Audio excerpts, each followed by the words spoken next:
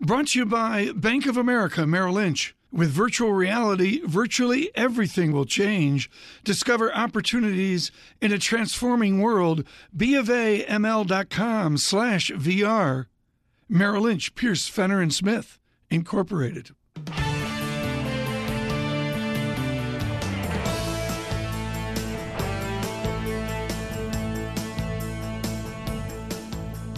Welcome to the Bloomberg Surveillance Podcast. I'm Tom Keene with David Gura. Daily, we bring you insight from the best in economics, finance, investment, and international relations. Find Bloomberg Surveillance on iTunes, SoundCloud, Bloomberg.com, and of course, on the Bloomberg.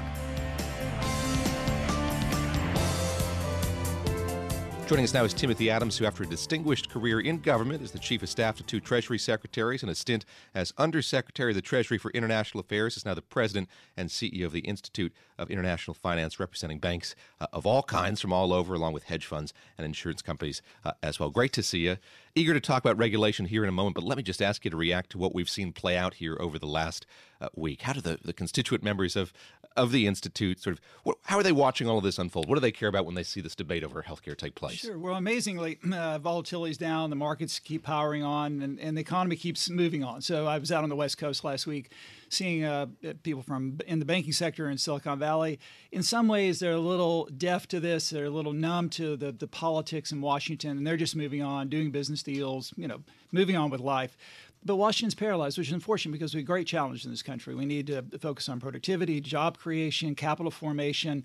There's a huge to-do list sitting in Washington, and right now it's all about squabbling, and we're very paralyzed. What has changed? You say the city, the place is paralyzed. What's different between now and when you were working for Secretary Snow, working for the Treasury Department? How has it changed exactly? Well, it's been a gradual process. It's an evolution, but it's just become much more polarized. The city is at the grips of the extremes of both parties. There isn't much that meets in the middle anymore. There's not a sense of compromise. Bipartisanship has become a pejorative term. And there's just not the kind of work we saw back in, say, the Reagan era where we had tax reform. It was a bipartisan effort. Bill Bradley helped lead that effort. That does not exist in Washington right now. How hard is it to navigate the place now? I imagine that you talk to a lot of bankers. You talk to people who had a sense of how Washington works. If it's working differently, how much harder is it now to figure out the way those mechanisms are moving? Well, you have a new administration coming in that's just still, being formed. A whole host of political positions have yet to be filled, and so it's still trying to figure out who do you deal with if you're going to the Department of Labor or the Department of Transportation. Tim, they're in triage this morning. I know you're the gentleman. You're trying to be nice. I know. I'm sorry, folks, to cut in here. David's got the first couple of minutes here of the show. Tim, this is an historic moment, as you beautifully said on television earlier. This is not Jim Baker's White House. Whose White House is it? It's the president's White House. I believe it's the people's, but that's a different story. Ultimately, it starts at the top. And look, Tom, there are wonderful people working in that administration. Gary Cohn, I'm a big fan. His staff, world class. McMaster at the NSC, very good. And Treasury is actually coming together, and I think Steve Mnuchin's a very good leader there. But the politics is just so crippling right now on both extremes that no one wants to work across the aisle. Do you have any hope that that's going to change? I guess we got maybe this, tax cuts. Maybe if I was going to ask you about how we got that news yesterday, where there seeed to be some agreement between the House and Senate and the White House. If we can turn to tax reform, I think is a bridge too far, despite the best efforts, by those in the House. But I do think we can get a deal on tax cuts, maybe in Q4, maybe Q1 at the latest next year, where you get a reduction in the corporate rate. You do something for pass-through, something for individuals, repatriation, expensing. I think there's a deal to be had, but I don't think it's going to be deficit neutral, that's for sure. Very good. What have we learned from the way that this process has played out, the process of trying to make changes to healthcare that we can transfer to tax reform or tax cuts, as you say? Are we learning something about the way the legislative process is working here in 2017? Well, it's always hard. The founders designed a system almost not to work, right? So everything has to line up perfectly to get anything done. There's more of a consensus on taxes in healthcare. You can't do healthcare reform based on a slogan. And the Republican Party had a slogan, which is repeal and replace, but there was no replace. There's no consensus, even within the Republican Party, of what healthcare should look like going forward. Election night, I was standing with one Ian Bremmer in the moment where I knew this was going to be history made was when a suburban Philadelphia, Bucks County type district or whatever went Trump, which stunned me. I mean, what do I know? A lot of Americans, including Republicans, are asking the Tim Adams of the party to resign, to quit. Explain why guys like you in the Beltway right now can't resign in protest from this president. What holds them back from resigning as assistant this or assistant that? I think they have a greater sense of obligation to the country. And I talked to a lot of, even the career staff, I talked to many officials on a daily basis. And there's a sense that we've got to move the country forward, that the presidency is transitional. We have a president today, we'll have another president 8 years from now, another president 8 years after that. But the country needs to endure, and we need to focus on the big challenges this country faces. Who are the adults in the room? I mean, David, we haven't asked this question in ages. Are there, let me rephrase this, David. 3, 2, 1. Are there any adults in the room? As I said, I think Gary Cohn is doing his very best at the NEC. He's a Democrat. I don't know his politics. We never talk politics, but I think he's a very competent guy. He ran Goldman Sachs. Good morning, he's smart. Mr. Cohn. So I think Gary can do a good job. He's got a great staff around him, but he needs support in the political sphere in the White House, and the president needs to focus on policy. And there's too many distractions. You listen to the rhetoric. There was an eagerness to blow things up. Let me take the G20 or the G7 as an example of that. I know that when you were Undersecretary for International Affairs at the Treasury Department, that was something that you likely had to deal with. We saw the way that those meetings played out. Yes, you can blow things up, but should it be done in a more targeted way? You look at how the meetings were conducted at those conferences. You look at the speeches that were given there. There is a framework here that exists that I would imagine you and others would think needs to be preserved. Sure, I don't want to offend the status quo. There's always room for moving these institutions forward. Whether it's the Basel process or the G20, they can always be improved. Yeah. So some disruption within certain confines is probably a positive and healthy, cathartic experience.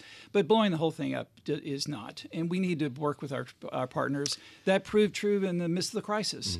And there'll be another crisis. I don't know when, I don't know what it looked like, but you need the capacity to work with your allies around the world. Where'd you grow up in Kentucky? Murray, Kentucky. Murray, Kentucky, western part of the state, right on the Tennessee border, about 10,000 people. Wonderful, idyllic place to grow up. It was an ideal place to grow up. I would respectfully suggest those people aren't going to vote for Secretary Clinton or the follow-on. What is the remorse that you see about this? My certitude they voted for Mr. Trump. Well, you can look at the numbers, but my father was a union member. That part of that community were long-term Democrats. They were Roosevelt Democrats. And Reagan turned them. Yeah, okay. And they became Republicans. The Democrats have not been able to go back there. Can they? That's my question to you. They can. Mr. Schumer's beginning to nudge that. But that's the problem. Can Chuck Schumer from New York City go to Murray, Kentucky with a message that resonates? Donald Trump went from New York City with a message. Well, yes, but he spoke their language, right? And he paid attention to them. And he said, you matter. And he talked about the key word, the D word, which is dignity. These people want dignity. They want to be treated with dignity, and they just want the capacity for Fortunately, a better life. Clock. Thank God the clock's going. Colin on the Twins in there. We talked about dignity last night in the White House. Can we come back and talk about IIF business? Please. I'm sure you'd be relieved if that were to be the case. Yes. There's a big sign in the control room. How about we talk about what Tim really does now? Very good. Business. Very good. Yeah. Tim Adams with us, with his public service under Secretaries O'Neill and Snow, and certainly with President Bush. If you noticed, he's from Kentucky. And this day of history, truly a major shout out, David Gura. And you've got to carry this forward in your politics today, David. What a job by our Washington team last night. Yeah, at the up Russell late. Building. I was kind of late. waking up, checking in on the votes and all of that. But yeah, Stephen Dennis, our Senate reporter there, well into the early morning hours, reporting on what was going on Capitol Hill. So yeah, plaudits to them for sure. And now we do the unknown. We go where people fear to go, not talk about politics in Washington. We do this with Timothy Adams. He is with the IIF. This is a consortium of 500 banks. Financial institutions generally, insurance companies, pension funds, sovereign wealth big banks funds. And all that. Mr. Ackerman of Deutsche Bank provided leadership decades ago, and Tim Adams, after Mr. Delars' historic tenure, drives the conversation forward. Is Dodd-Frank the friend or foe of Jamie Dimon? Well, there are parts of it which he would like to probably change, but no one was cheerleading for repeal of Dodd-Frank. That was a myth. The biggest concern came from smaller institutions that felt like there was a trickle-down effect with respect to the cost of compliance, and there was probably some truth to that. And the Treasury report that just came out last month was an outstanding report, very balanced, very thoughtful, really tries to take a proportional approach to regulation. That's the right way to do it. Do you have a number of how much expense has been laid on banks because of Dodd-Frank? Is it 3% of SG&A? Is it 6% of revenue? What's the number you've come up with? I don't have a top number off the top of my head, but it's a huge number. On top of the constant spend for IT integration, cybersecurity, there's a whole host of cost challenges that all these institutions face, which is why I think you'll see further consolidation in the industry. You look at the effort here to get tax reform, you look at the effort to change healthcare, and then you look at regulation. You point out that report from the Treasury Department, and as I have sort of watched all of this unfold, it was so detailed. 150-plus pages. That's just the first iteration of what the Treasury Department plans to do. That was focused on banks in specific. Why not take that approach and apply it to everything? Why do you think that on the issue of regulation, they seem to be so ahead in terms of laying out what the policy position is? Well, it doesn't require legislative action. So 80% of what's in that report they can do through the executive branch. And as they have new individuals coming at the OCC, the FDIC, Randy Quarles, yesterday, a dear friend who was testifying for the position of the vice chair at the Fed, they'll take those books, you said there's new tranches coming out, and that will be their North Star. It's the way they'll think about regulation going forward. It just takes time to get the new personnel in place and actually implement. But directionally, it's absolutely correct. What did you hear from Mr. Quarles yesterday? He was testifying before the Banking Committee, his nomination fully underway, the hearing's underway. What did you hear from him? How do you think the Fed is going to take a different role? How the role of the Fed is going to change here when it comes to regulation under his leadership, at least in the regulatory sense? Well, I think like anyone who's going through Senate confirmation, you want to be polite and have optionality. Yeah. Look, I think I've known him for a long time. We were colleagues for 5 years. He's one of the kindest, nicest, most thoughtful individuals I've ever had an opportunity to work with. I think he'll be very pragmatic, very thoughtful. I don't think he comes into this job with any sense of ideology. And I think he wants to balance economic growth with safety and soundness of the system, which is the right way to approach the job. You mentioned that the administration, the Treasury Department, able to do things on its own when it comes to regulation. Is the Congress sitting back? Does it recognize the fact that maybe real change can come through these other channels, and it's better to tone down the rhetoric, not talk about repealing Dodd-Frank, et cetera, if change can happen in other parts of Washington? Sure. Getting 60 votes in the Senate for anything is near impossible, and that's what you need for most changes to Dodd-Frank. There are some elements that you can do through budget reconciliation, but let the executive branch execute. That's what it's there for. And there are ways to take a sort of a new approach, a fresh approach at regulation. No one's calling for wholesale repeal of Dodd-Frank or other regulatory changes. It really is being smarter, more balanced, more thoughtful, more pragmatic. Did the rule writing process work? It lasted so long, so many thousands of pages, a lot of ink spilled. Did it work the way those who crafted this law wanted it to? Well, it's not over with. We still have the Basel process. Basel III capital requirements are still a work in process. We may not have those until the end of the year. It just never seems to end. And I think what's been missing is just good old-fashioned cost-benefit analysis, right? Ex ante, ex post, implementation. Did it do what it was supposed to do? Were there unintended consequences, and what were the costs? Too much banking talk. If the President of the United States parachuted in to 650 North 12th Street, Murray, Kentucky, 42071, that would be the home of Cracker Barrel, Old Country Diner. What would he hear from the Republicans of Murray, Kentucky? Probably get to work, stop the Twitter, stop the chaos, and get to work on the things you said you were going to do. Is he capable of doing that? Well, it requires focus, attention, and driving an agenda. And right now, that doesn't appear to be the case. But that doesn't mean that there aren't people within the administration who are working day in and day out to try to craft an agenda. But also remember, this was a different kind of campaign. Most policies are developed during the campaign process. Right. Back in 2000, we had our tax plan. We worked on it for 18 months. It was ready to go. The first month we were in office. Right. But that didn't happen in this campaign. Okay. Tim Adams, we've run out of time. Generous of you. I can't think of anyone that should have canceled this morning like Tim Adams of the IIF. Thank you so much for being with us worldwide.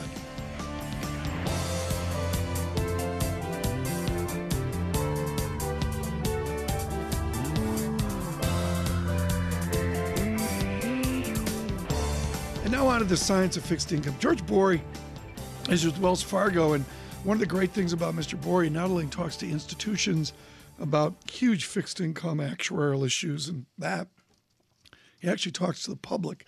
Let's start with Bonds 101, Febosi 101. Are bonds and equities linked now? You and I were joined at the hip with dividend yield somehow mixed with the 10-year yield. Are we anywhere near that traditional linkage, or does that await 14 rate hikes? I think we are. I think we are linked. I mean, I think the reality is that investors of all stripes, individuals, institutions, you name it, need income. And income can come from a variety of different places. Yields, generally speaking, are pretty low, kind of across the board. And so finding that income is a real challenge. Dividends are a nice source of income for a lot of folks, and you've seen, dividend-producing stocks do reasonably well over the last few years and even this year. And I think that just sort of underscores the need for yield. As the central banks have pushed down yields, investors have had to go to all corners to find it. But let's be clear here, and this is critical. Dividends are not a yield equivalent. That's gospel, isn't it? They are not a yield equivalent, that is true, but it still produces an income stream, and I think that's the important component. The value analysis is different for each, and I think that's where some of the differences and the distinctions start to emerge. But I think the underlying need for that sort of steady stream of income is very, very high right now, and I think that's a function of policy. It's a function of what the Fed has done, and it's a function of kind of the broader backdrop of relatively low yields, relatively low growth, relatively low inflation, all the things that policymakers are trying to address. You call this a grindathon, and I wonder how you develop the endurance to deal with that as an investor. As an investor, I mean, I think the grindathon is just this low vol type of environment, which has been under sort of successive waves of downward pressure, kind of reaching all-time new lows. It means for a fixed income investor, that income component becomes almost the largest part of your return. And that's certainly been the case this year. It's absolutely critical that investors kind of capture that coupon, capture that return, and kind of the compounding effect is where they're getting the most amount of their return. I just went to the Bloomberg terminal in the Oxford English Dictionary. I looked up grindathon. Sorry to say, David. Right next to Votorama, I think. Yeah, right next to Votorama. Yeah. It's not there. Continue, Mr. Gura. Grindathon. You note that what you own is as important as what you don't own. Explain why that's the case in this environment. So in the world of corporate bonds, the additional yield you earn for going out of a treasury or a government bond into corporates is very thin right now. It's about 100 basis points for investment grade. It's about 3 to 4 times that in the world of high yield.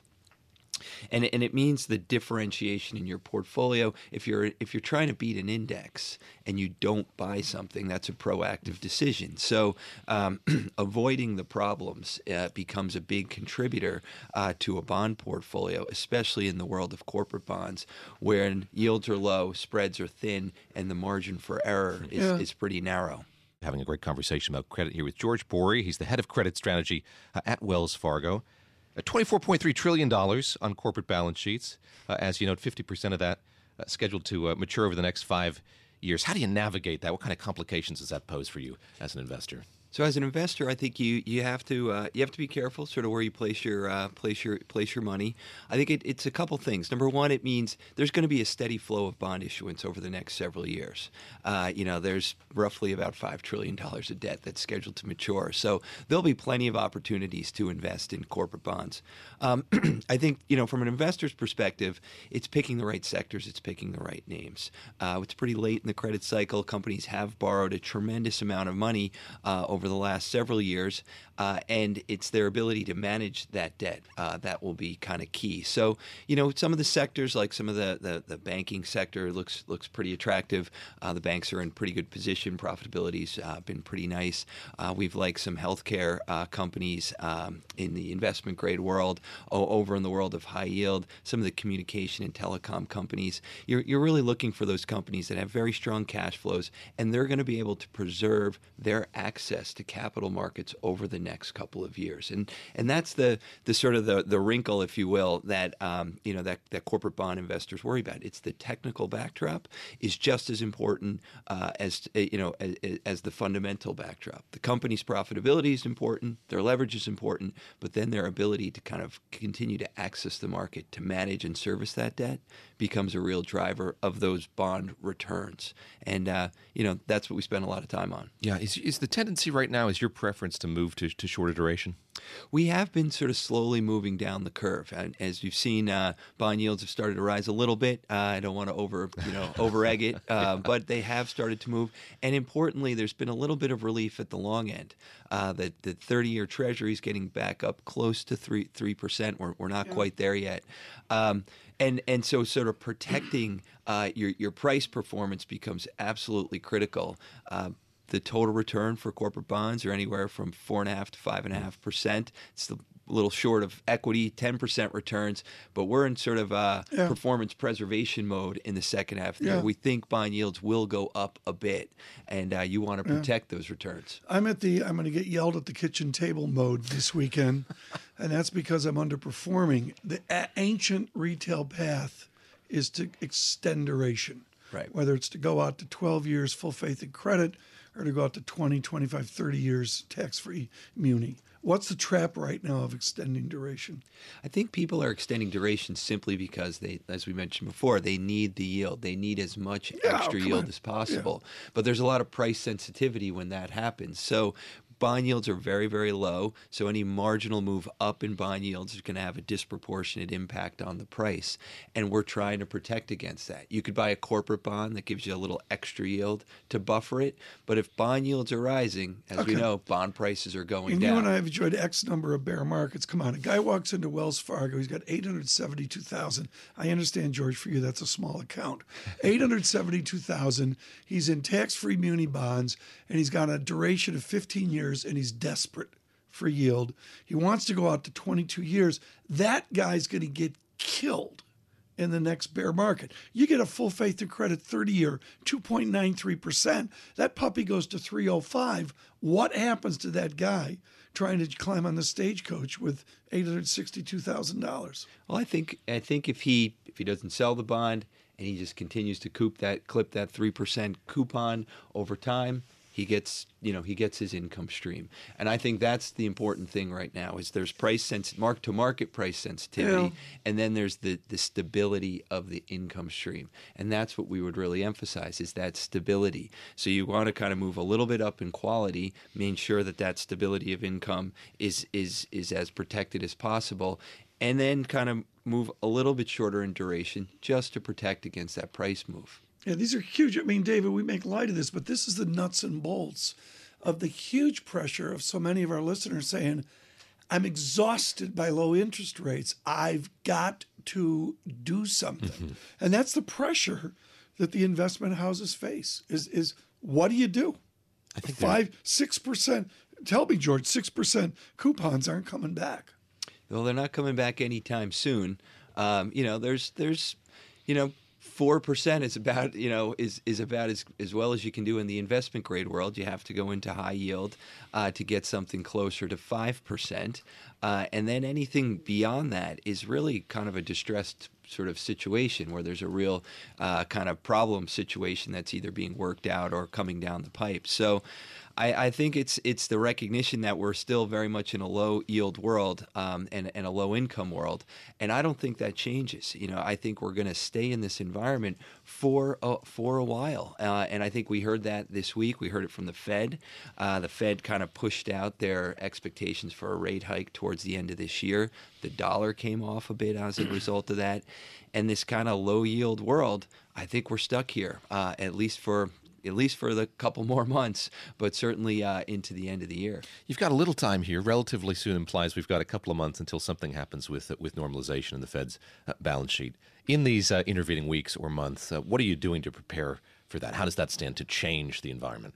Yeah, I think the central bank activity is a potential vol moment, mm-hmm. And so as we think about what's going to happen in September, Congress will come back. We'll see if we get anything done there. Clearly, not a lot's getting done right now, and so there could be some disappointment there. But then you get the next wave of central bank announcements. You've got the Europeans, the Japanese here in this country as well, and so there's that kind of potential for vol. Over the next couple weeks, I think it's kind of hunker down. It's sort of play for that carry, try and preserve your returns. We're telling investors kind of move up a little bit in quality. We like we like some of the sectors, as I mentioned before. We like the banking sector. We like investment grade healthcare.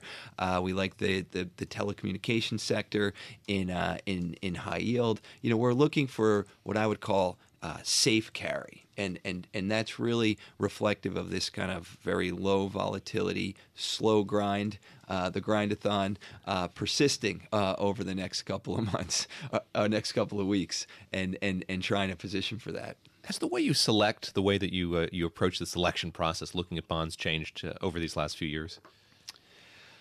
No, it hasn't. I would say that our main focus is on fundamentals. Yeah. You want to look at a company. What's their paying ability?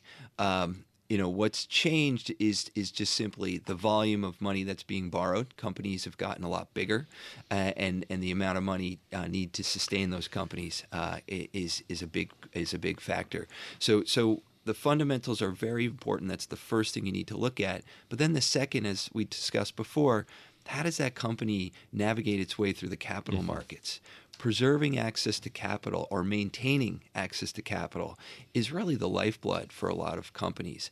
And I think that's one potential pressure point as we look forward into the end of this year, next year, and beyond. The trillions in dollars, roughly $6.5 trillion of debt that kind of sits on corporate balance sheets needs to be managed. And managing that means access to capital in addition to running a good operation. So there's kind of two angles that we spend a lot of time focusing on. This has been really wonderful on television and radio today. George Bory with Wells Fargo. Thank you very much. Putting up with our Washington news flow and giving us wisdom. Wisdom on coupon.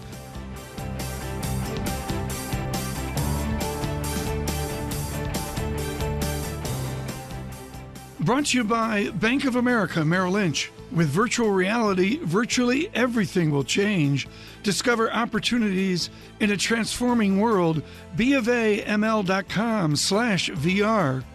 Merrill Lynch, Pierce, Fenner & Smith, Incorporated.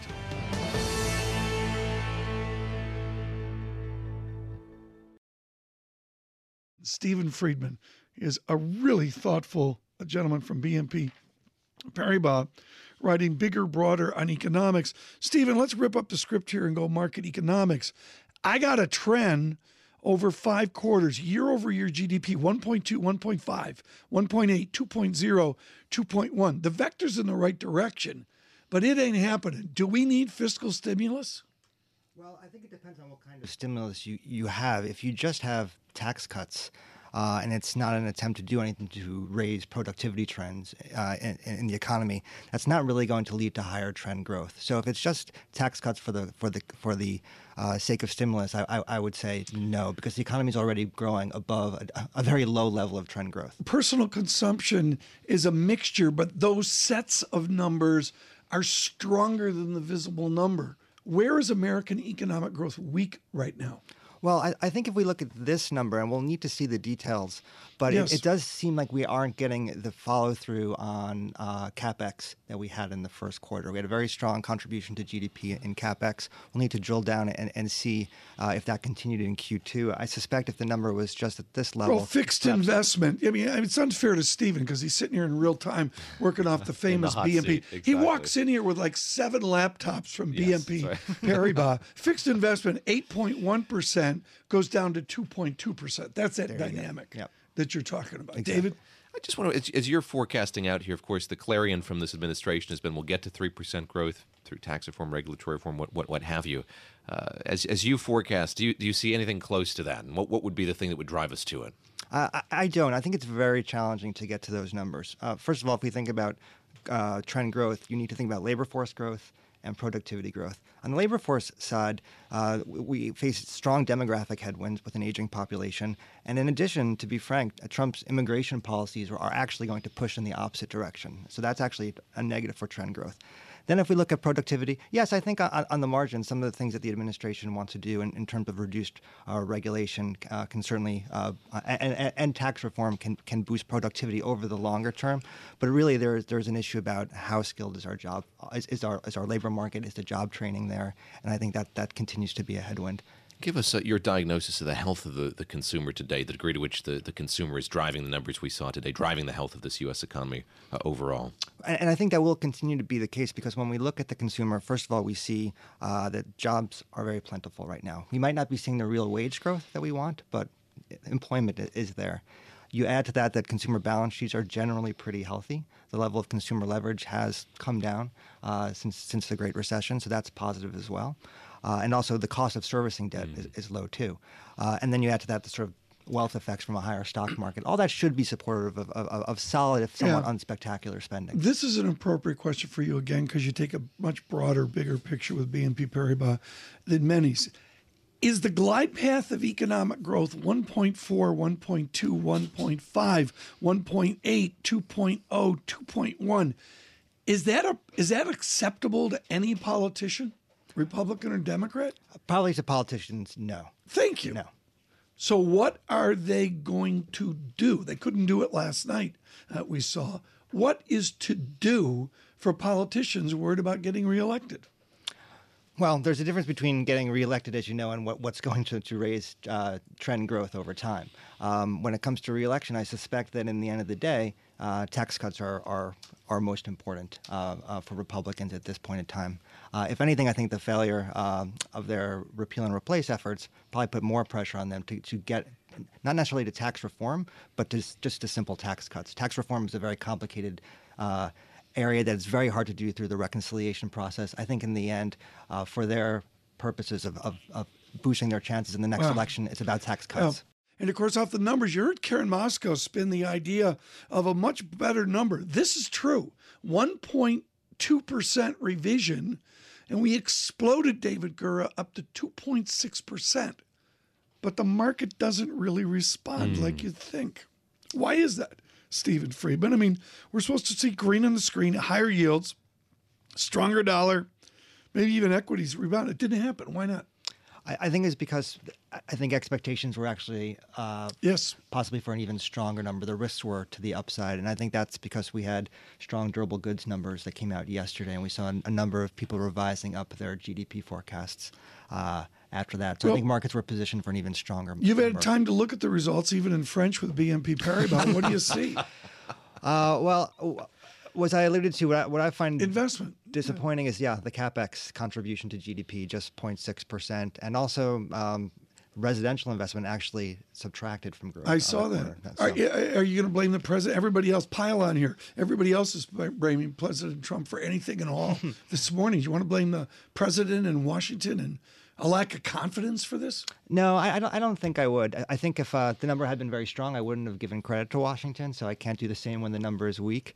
I think this is just within the normal variability of trend growth that's probably a little bit below 2%. I wasn't expecting sustained growth. I didn't expect a breakout of growth to the upside, and this is certainly consistent with that expectation. I've got that statement from Wednesday afternoon up on the screen here from the FOMC and in its assessment of the economy. You're impressive. Members of the you are so far from liberal arts and Cornell. Yeah, I've got it right here, You're bookmarked, such a wonk. bookmarked in Google. Anyways, notes that business fixed investment, household spending is up. What did you make of the Fed's sense of how the economy is doing right now, and how do you react to Janet Yellen's contention here that we're seeing a transitory inflationary headwinds right now? Well, I think their view on growth has been fairly consistent. Yeah. It's sort of solid but unspectacular. No one's going to be very impressed with the rates of growth that we're seeing. I have taken issue for a while with how they've characterized inflation, and I was very heartened to see that in her testimony she seemed to acknowledge that what we're seeing isn't just transitory. On the other hand, when I look at the statement, when I look at that second paragraph, which is the forward-looking statement, it doesn't seem like they've really changed their inflation expectations very much. They still expect inflation to rise to 2% over the medium term, and that tells me that you're still going to see rate increases going forward. Not in September, but I think in December, if you have some improvement in the month-over-month inflation readings, they will continue to raise rates. The committee continuing to monitor inflation developments. Is there more it could be doing, more indeed it should be doing when it comes to inflation? Well, I am very concerned with inflation expectations. I think they have fallen. I think they've slipped from the Fed's 2% objective, and that tells you that it's going to be even harder to hit 2% inflation. I think at this phase, I think they do need to reevaluate their strategy a bit, and I would prefer to see them hold off raising rates at all until you see some firming in the inflation trend. Yet it seems like that's not going to be the case. It seems like they are Exactly. in perpetual motion. They're moving forward. What do you make of that? Is it a return to a more traditional, more formulaic monetary policy? Are they content to be doing that, do you think, or is there a chance you think that the level of nuance you're describing could come back into the equation? I think the best we can hope for is tactically they delay another rate increase until next year. I think in terms of changing strategy, that's very hard to do when you're in the midst or at the start of a leadership transition at the Fed. You have to wait to see who the next chair will be. You have to see who the new governors are. So actually changing strategy, I think, would be very difficult for that reason. I mean, we get back to where the animal spirit is at nominal GDP. I mean, what in your head is the run rate now of real GDP and real inflation? Add them together, and that's called animal spirit. Mm-hmm. What are the two numbers you have? So for real GDP, Yeah. I would probably say trend growth is around 1.5%, Oh, maybe killing me. 1.75%. Really? Continue with the inflation number, and I want to circle back to that. So the inflation number should be 2% if we think the Fed is credible in meeting their objective. But over the last 5-10 years, what is inflation average? Okay, so this is critical. 1.7? On the edge of George Akerlof and Robert Schiller, you're modeling nominal GDP under 4%. Yes. Is a general statement. Mm-hmm. We talked about the politics earlier. What does that mean for our kids? I mean, I don't understand how a sub 2% run rate on real GDP, folks, of all the people we talked to, that's pretty gloomy, how societally we can continue with that. I just don't get it. How does the machine work with the oil running at a sub 2% real GDP? Right. I think it means that we have to think about our spending habits and our willingness to take on debt, for example, which I think is still too high in the consumer sector. But of course, once you start to think in those terms, if everybody does that, that just leads to lower growth going forward as well. I mean, I would suggest, David Gura, that if we get a Stephen Friedman view and we say Dr. Friedman's wrong, and we end up with 2 or even 2.1% real GDP, that's still not acceptable to a huge body of people. That's true, and it still leads to a lot of Where's the frustration. fiscal program to begin to nudge us away from your gloomy view? So I think you do need tax reform. I think you do need Desperately. infrastructure development. And something that continues to not get enough attention is education in this country. We do not have the skilled labor force that we should have. And I think there's a tremendous skills mismatch in the labor market. The jobs are out there. There are a tremendous amount of job openings out there. And yet there's still the unemployment rate actually is still fairly high for the level of job openings that we have. That's going to happen not at the federal level, but at the state and local level. We had a conversation with one of our columnists a couple of days back about the Foxconn decision to invest in Wisconsin, and he said part of that plan is for there to be some sort of collaboration with a community college in the area. We've seen this across the country where you have a company come in, build a facility, and then probably endow some program, the goal of which is to get graduates of that program to work in the new facility. Is that where we're headed when it comes to training and apprenticeship and getting people skilled up for jobs that they can do? Is that where it's going to happen? Is it going to be engineered at the state or local level? I think it has to happen at a number of levels. At every level. And what you're describing is certainly a very positive development, those types of partnerships between businesses and the local community. I do think, though, when it comes to the education system broadly, I think we've been underinvesting in education broadly for years, and I think that has to change if we want to have a competitive workforce. Stephen Friedman, thank you so Great much for being here. speaking. Really timely. We've got to get you back when we're on this.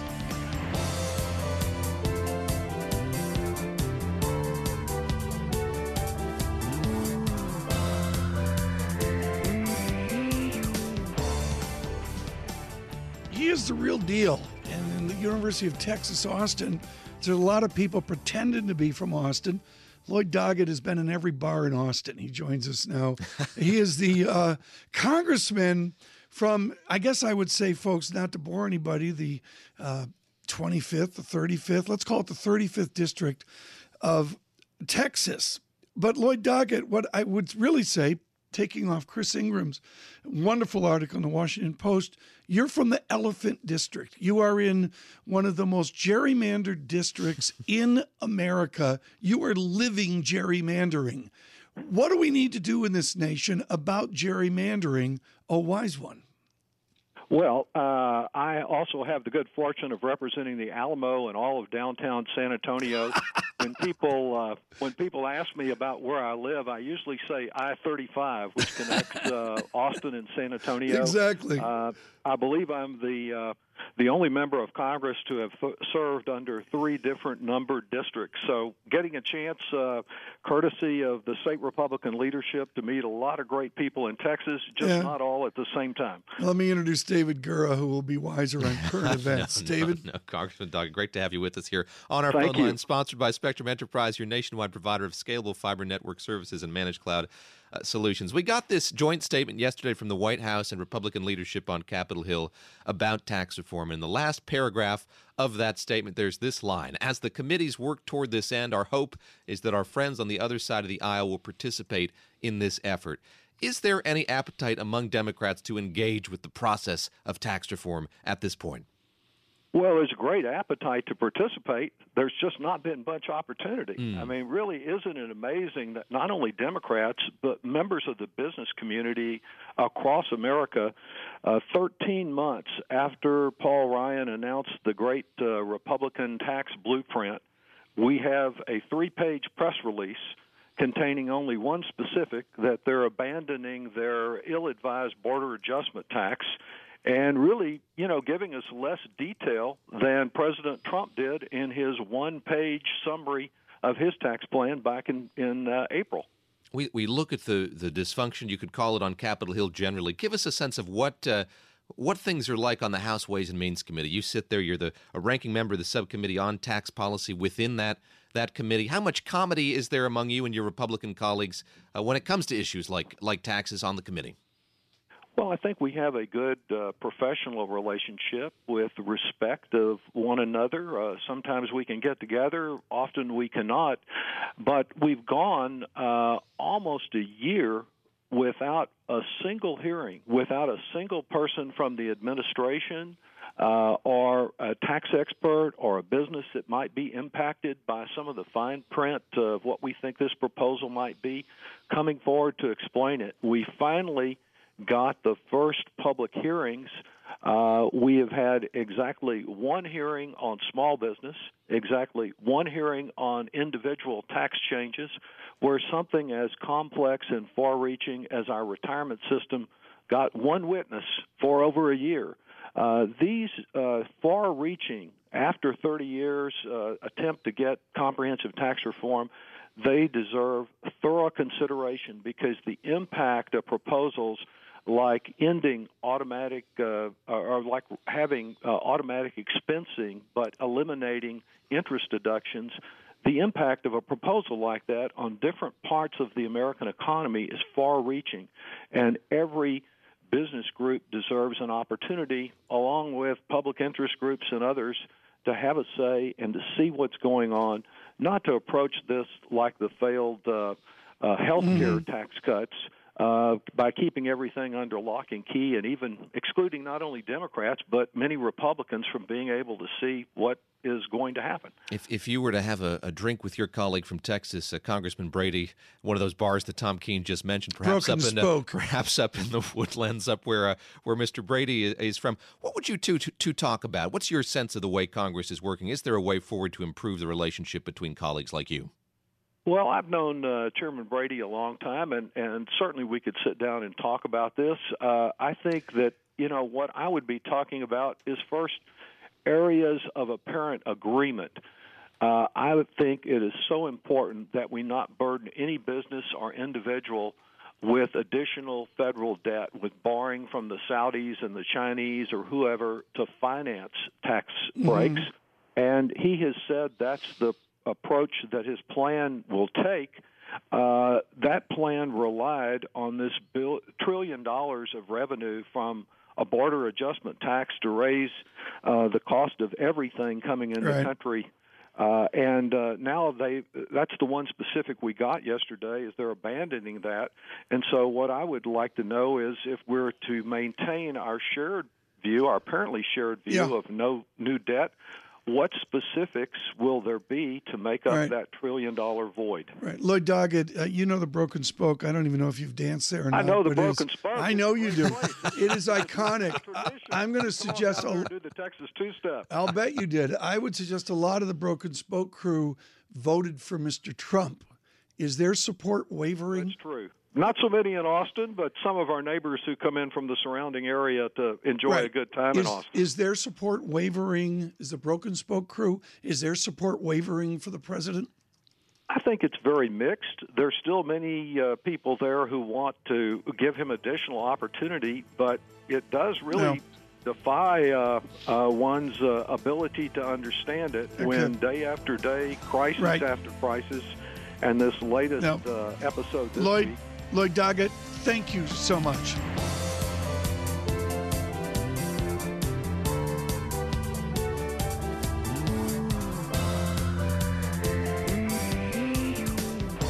There was episode 1, 2, and then 3, and it quickly dawned upon all of us that for Global Wall Street, the David Rubenstein Show, which doesn't even capture peer-to-peer conversations, was must-watch, must-listen for all of Global Wall Street.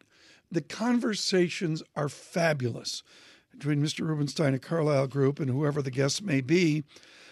This week's episode is really cool because we have Chicago law talking to Harvard law. Let us listen as David Rubenstein talks from Elliott Management to the wonderful Paul Singer. Here's David Rubenstein. So how do you see the economy right now? Are you worried about the economy? I'm very concerned about where we are in terms of the financial system, the economy, the American economy, global economy. After 9 years of what I consider to be a distorted set of policies, completely oriented towards what I regard as monetary extremism, combined with what I consider to be growth suppressive fiscal policies, regulatory, tax. And so I think it's created a distorted recovery, has been partially responsible for this augmentation, exacerbation of inequality that's caused a combination of that and the incomplete recovery has caused this middle class stress and edginess around the world, which has led to some political, fringe parties and fringe thoughts, populism. And so after 9 years of this artificial levitation on the part of financial assets, high-end real estate, art, the things that rich people buy, what we have today is a global financial system that's just about as leveraged and in many cases more leveraged than before 2008. And so, and I don't think the financial system is more sound. And I don't think that the fixes that have been put into place have actually created a sound financial system. So I don't believe that confidence is justified in policymakers and in central bankers. And the fact that confidence has not been lost up to now is obvious, but if and when confidence is lost, I think it could be lost in a very abrupt fashion, causing conceivably a ruckus in the bond market, stock markets, and in financial institutions. Paul Singer, a window into his conversation with David Rubenstein. And joining us now, Mr. Rubenstein, with the celebration of peer-to-peer conversations. David, first of all, are you having fun doing this? Is it a chore now to be a rock star and to do a TV and radio show? Hardly a rock star, but it's pleasurable. I do enjoy talking to people that I have known for a while. Yeah. Almost all of these are individuals that I have either talked to extensively, have done some business with, or have interviewed before. So it's a friendly kind of conversation. And with Paul Singer, I was surprised by some of the things he said, but I think they're very good cautionary notes. They're cautionary notes. He's a member of the Republican Party. Is he a supporter of Mr. Trump? I asked him that, and he did say that he voted for him, but beyond that, he didn't really say that he was close to him. He did say that he had met him at the White House. He had been invited down, I guess, one occasion, but he was fairly clear that he did not actively support President Trump. Tom mentioned a moment ago you're both graduates of law school, and there's a point in the interview where you ask him about the decision that he made, not unlike the decision that you made to leave practicing law to get into business. What did he have to say about that, and share a bit about your personal experience as well, the decision to make that move and what prompted you to do it? Well, he may have been a better lawyer than I was. I was a lawyer who practiced twice, once in New York and Washington. It was clear my clients didn't think I was so wonderful, and it was clear that my colleagues didn't think I was so good. So I had the advantage of being Peter Principled as a lawyer. You know, if I was a great lawyer, I'd be practicing law today. I think I'd be less happy than I am today. But lawyering is something that some people have a skill for. I don't think I did. I think Paul felt he had better things he could do, and I think he was very happy that he left the practice of law.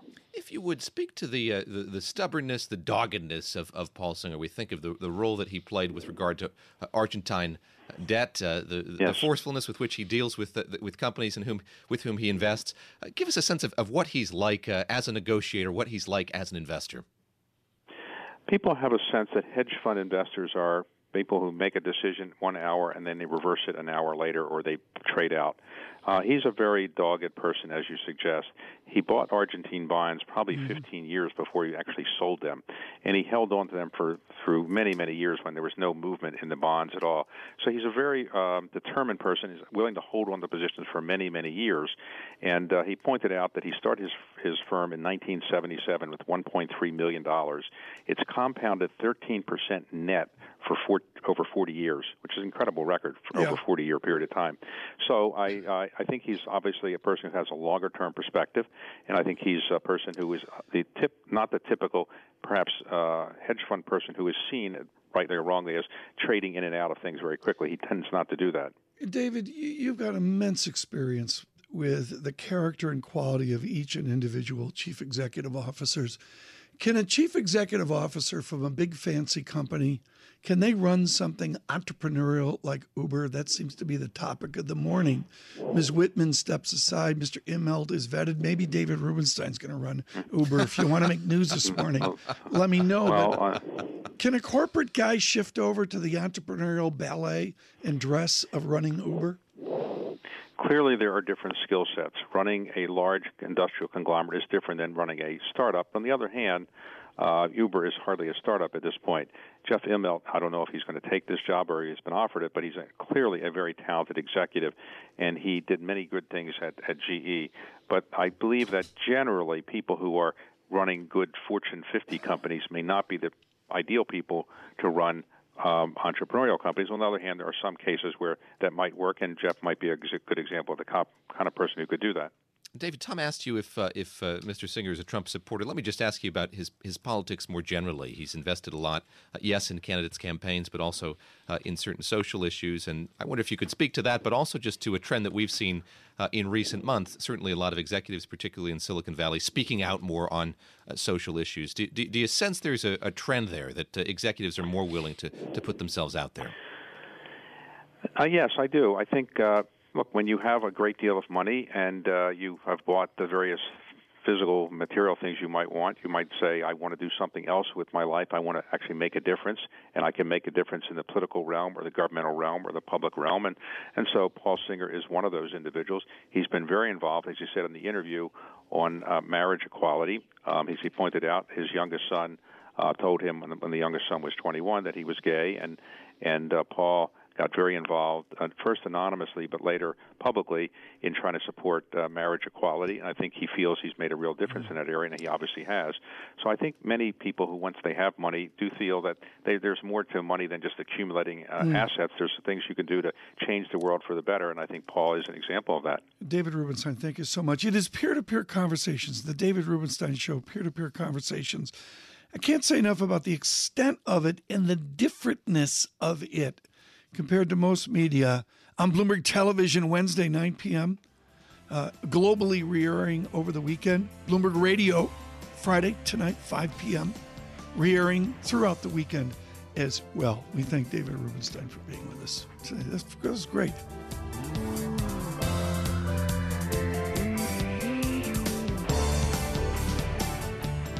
Thanks for listening to the Bloomberg Surveillance Podcast. Subscribe and listen to interviews on iTunes, SoundCloud, or whichever podcast platform you prefer. I'm out on Twitter at Tom Keene. David Gura is at David Gura.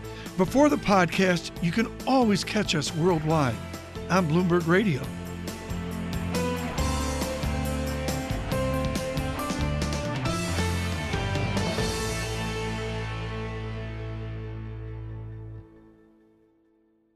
Brought to you by Bank of America Merrill Lynch. With virtual reality, virtually everything will change. Discover opportunities in a transforming world. BofAML.com/VR.